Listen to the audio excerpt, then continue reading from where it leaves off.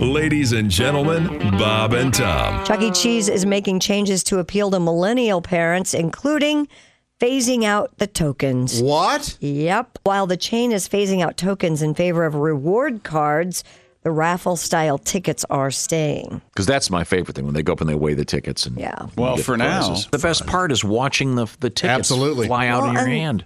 And it doesn't teach them about currency. Like I teach my 7-year-old real world stuff, like math. I teach her, what is 10 and 10? That's a pat hand. You don't split tens. No. Bob